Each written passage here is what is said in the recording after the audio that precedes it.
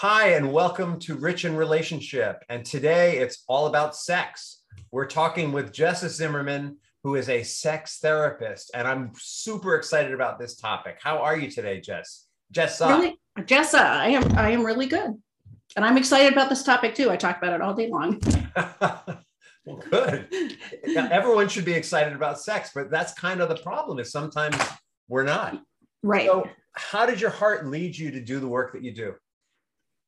I guess the condensed version is a combination of my own failed marriage, divorce after 17 years, where sex was one of the big problems, contrasted with my happily married parents for 52 years. And all four of us kids got divorced. So having a happy couple raising us wasn't enough to equip us for success. And so I came to realize how important this is. And I really think a strong relationship, part of which is a strong sex life, provides a legacy for the future, right? The kids, the family, your ability to make an impact on the world.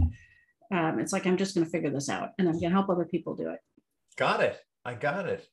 Yeah. I think it's got to take courage to be a sex therapist. In what way? I'm curious about that.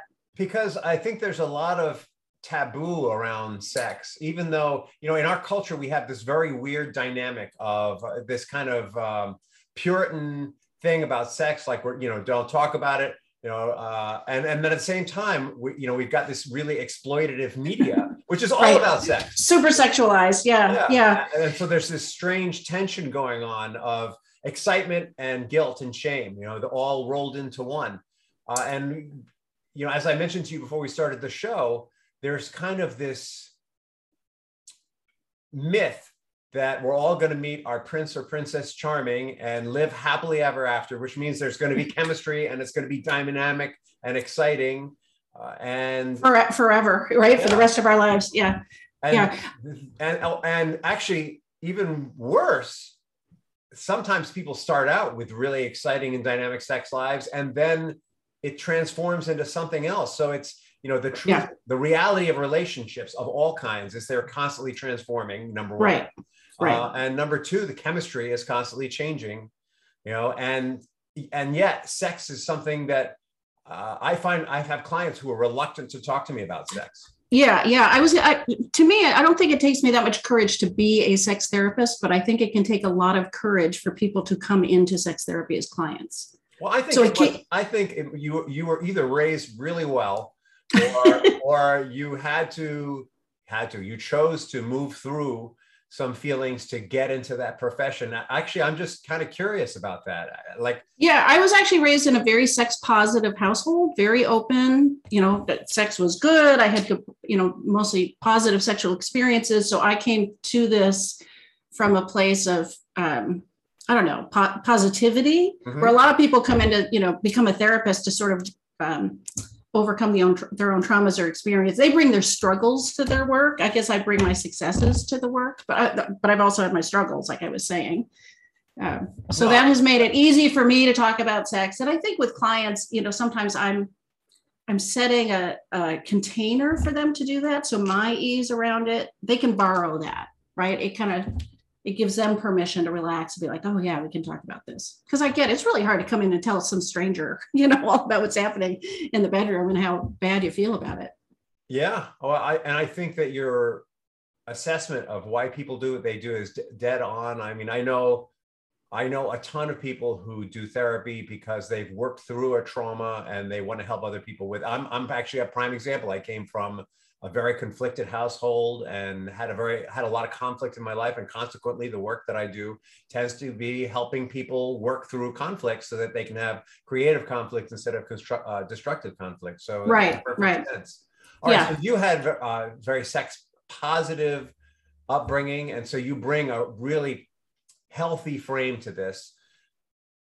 What kind of issues do people come to you with? Well, I mean, I thought at first when I'm going to specialize in sex therapy, this is going to be so narrow, but it's incredibly diverse. Yeah. So, but I would say maybe this is surprising, but less than half, maybe a third of my clientele have some sort of actual sexual dysfunction, which means their body's like not working the way it used to, the way they want it to, the way they should. Most of the couples I work with, their bodies work, but their sex life isn't, so there's issues around sexual desire, what we call desire discrepancy. Somebody's way more interested in sex than the other person. They're trouble communicating about sex. Things have changed in the landscape and they need to adapt to that, but they don't quite understand that. They just think they're broken. A lot of it is just sort of understanding the nature of sex and sexual desire and the fact that we have to work on this across our lifetime together. May we talk about both camps? Sure. So why don't we talk about, since you brought it up in this order, let's talk about when people are experiencing sexual dysfunction for one reason or another. And this is, I'll be transparent, this is of interest to me because I'm partnering with a physical therapist right now in helping their clients have a conversation about their needs and what's going on with them, and an open conversation, transparent conversation.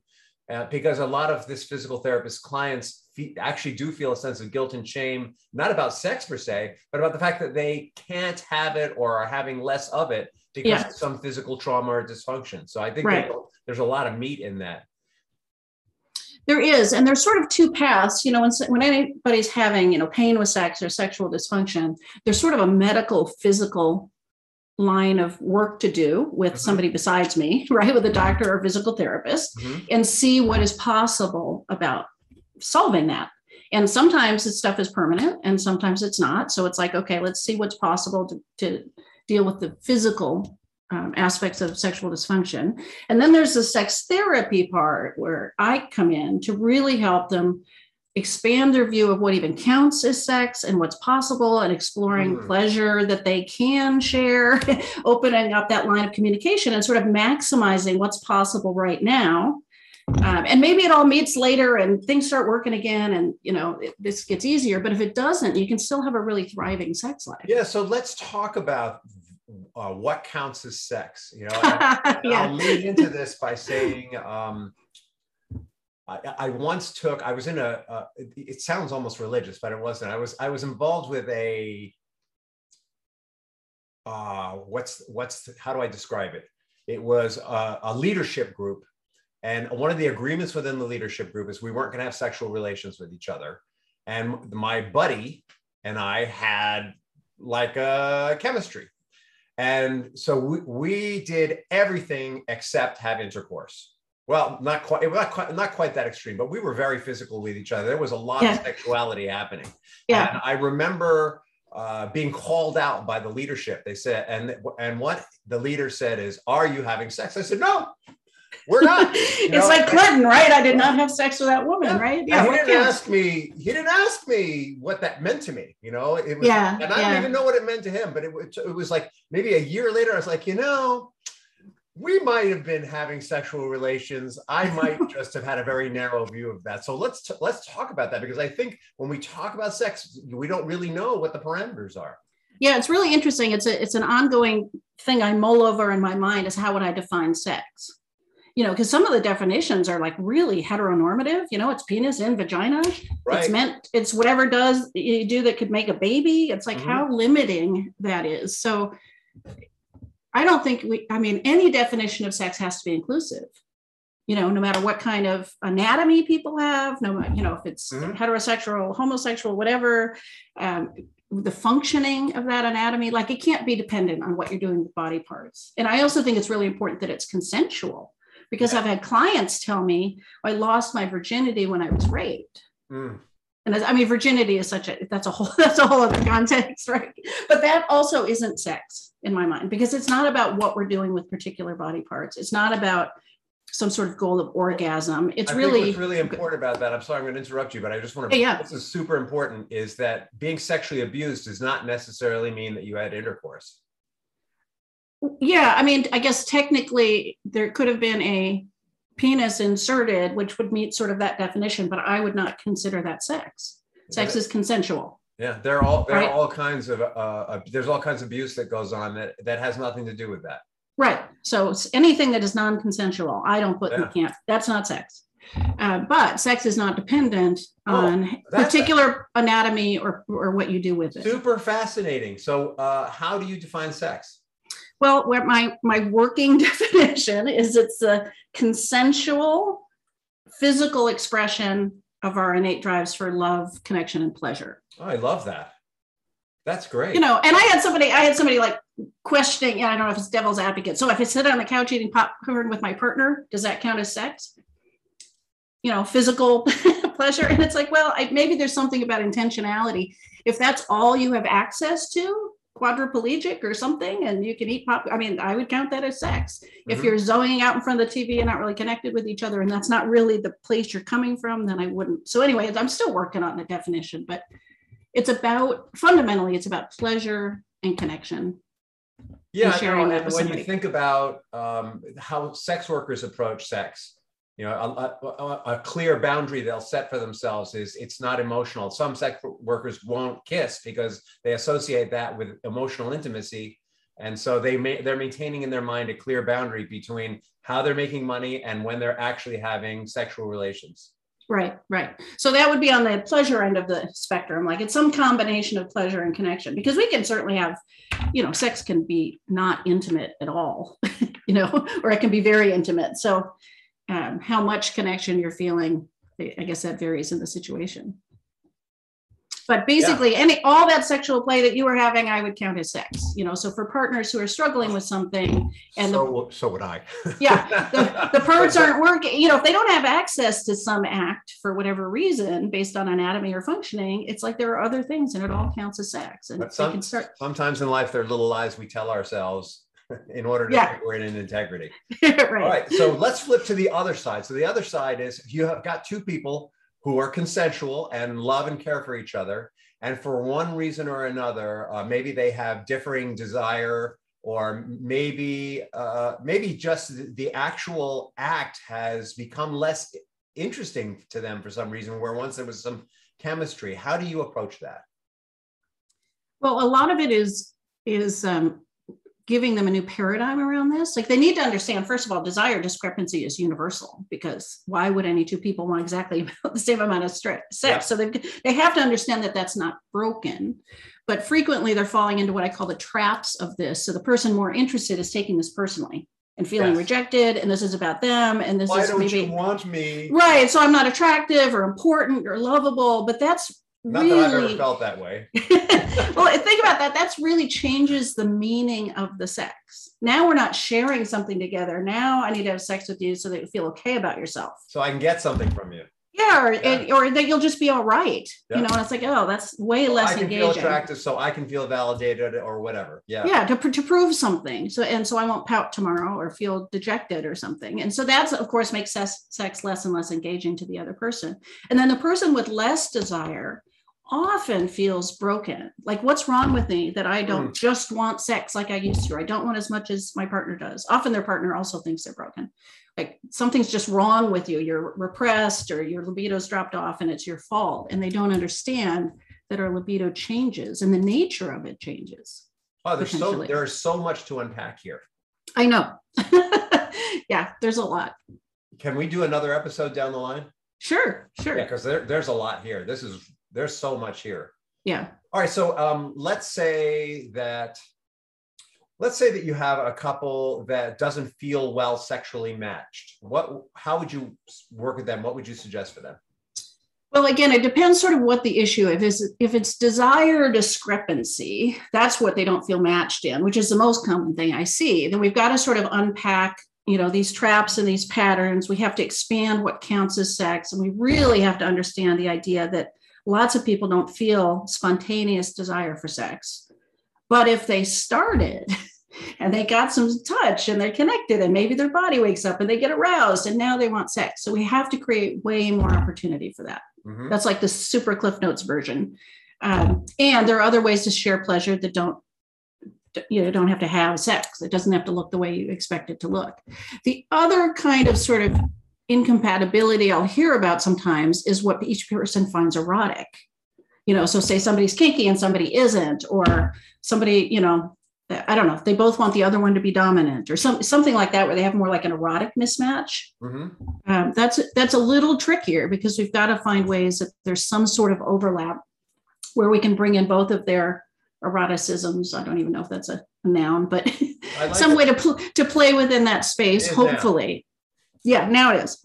Well, and it's interesting. I have a lot of clients, couples who are both sort of A personality types. And so that whole idea of dominance is really comes into play there.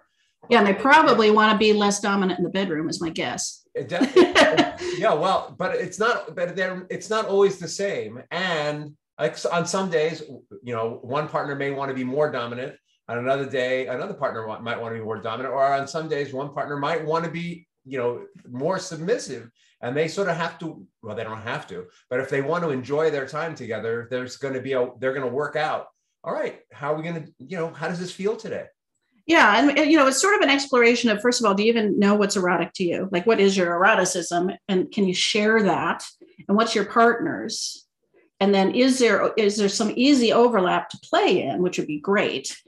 And if there isn't, is there some way to bring this in through fantasy, or can you take turns, or can you stretch a little bit? Like it takes, here's my Venn diagram, right? It depends how big an overlap it is. And then occasionally people are just so different in what's erotic to them that there isn't any. And then people sometimes are going to open the relationship a little bit and have some experiences with other people, or they're going to pursue their erotic interest in their own masturbation life, in their solo sex. Yeah, well, and I guess depending on your beliefs, that can be very limiting on that. I mean, I'm thinking of clients that I have that are very strict Christians, and how that impacts their sexuality and their sex life, and what they do when they have feelings that are out of alignment with their belief system, which I believe is probably not that uncommon for any human being in any belief system. Right. There's a lot happening there. Yeah. I'm telling you, there's so much we could talk about, Jessa. I know. Jessa, I'm sure that what you've been talking about has intrigued my listeners as it's intriguing me. How can people find you, and sort of how do they get to know you? Well, I would suggest they go to my not my sex therapy site so much because I only work in Washington, but intimacywithease.com. where you can find my book and more about my online course. And especially I've got a free webinar about how to want sex again, so it never feels like a chore. Nice. So that's where I would start, probably. Yeah, everyone likes a good free webinar. That's a great offer. Thank you so much. And just so I understand, what's the distinction between your sex therapy practice and Intimacy with Ease? Well, sex therapy, I'm working directly with therapy clients, couple via Zoom now. It's all telehealth, but I can only do that in Washington State because that's where I'm licensed, right? So that's direct client work. And of course, that's very limited space. Intimacy with Ease is sort of my online course, and where people can work with me, not in a therapeutics way, but more like a coach, right? So that's where I've got those resources for people all over the world, really. And may I ask you a professional question? Sure. I'm curious how you make the distinction between coaching and therapy. Besides that, you're legally bound in Washington to only do therapy there. Well, because I don't even do the coaching sort of one-on-one. That's all a group. It's an online course with a group office hour question and answer kind of setting. So it's very, very different than therapy. It's less intimate. Way less, yeah, and it still makes the concepts available to people and gives them some place to at least start. Maybe they'll still go into therapy. I'm going to guess it's probably more tool oriented and less emotional exploration. Yeah, I mean, or the emotional exploration I give them in the program about delving into some of this and reflecting and journaling, they have to do on their own. And again, for a lot of people, their relationship is really good and they've needed this framework and these tools and like, what do we do to make this different? And for a lot of people, that's enough.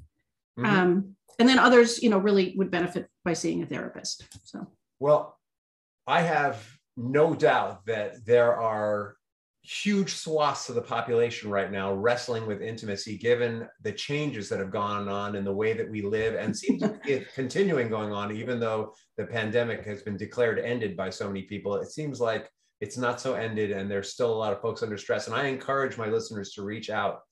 The question I ask everyone at the end of the show is, what is the legacy that you'd like to leave behind, Jessa?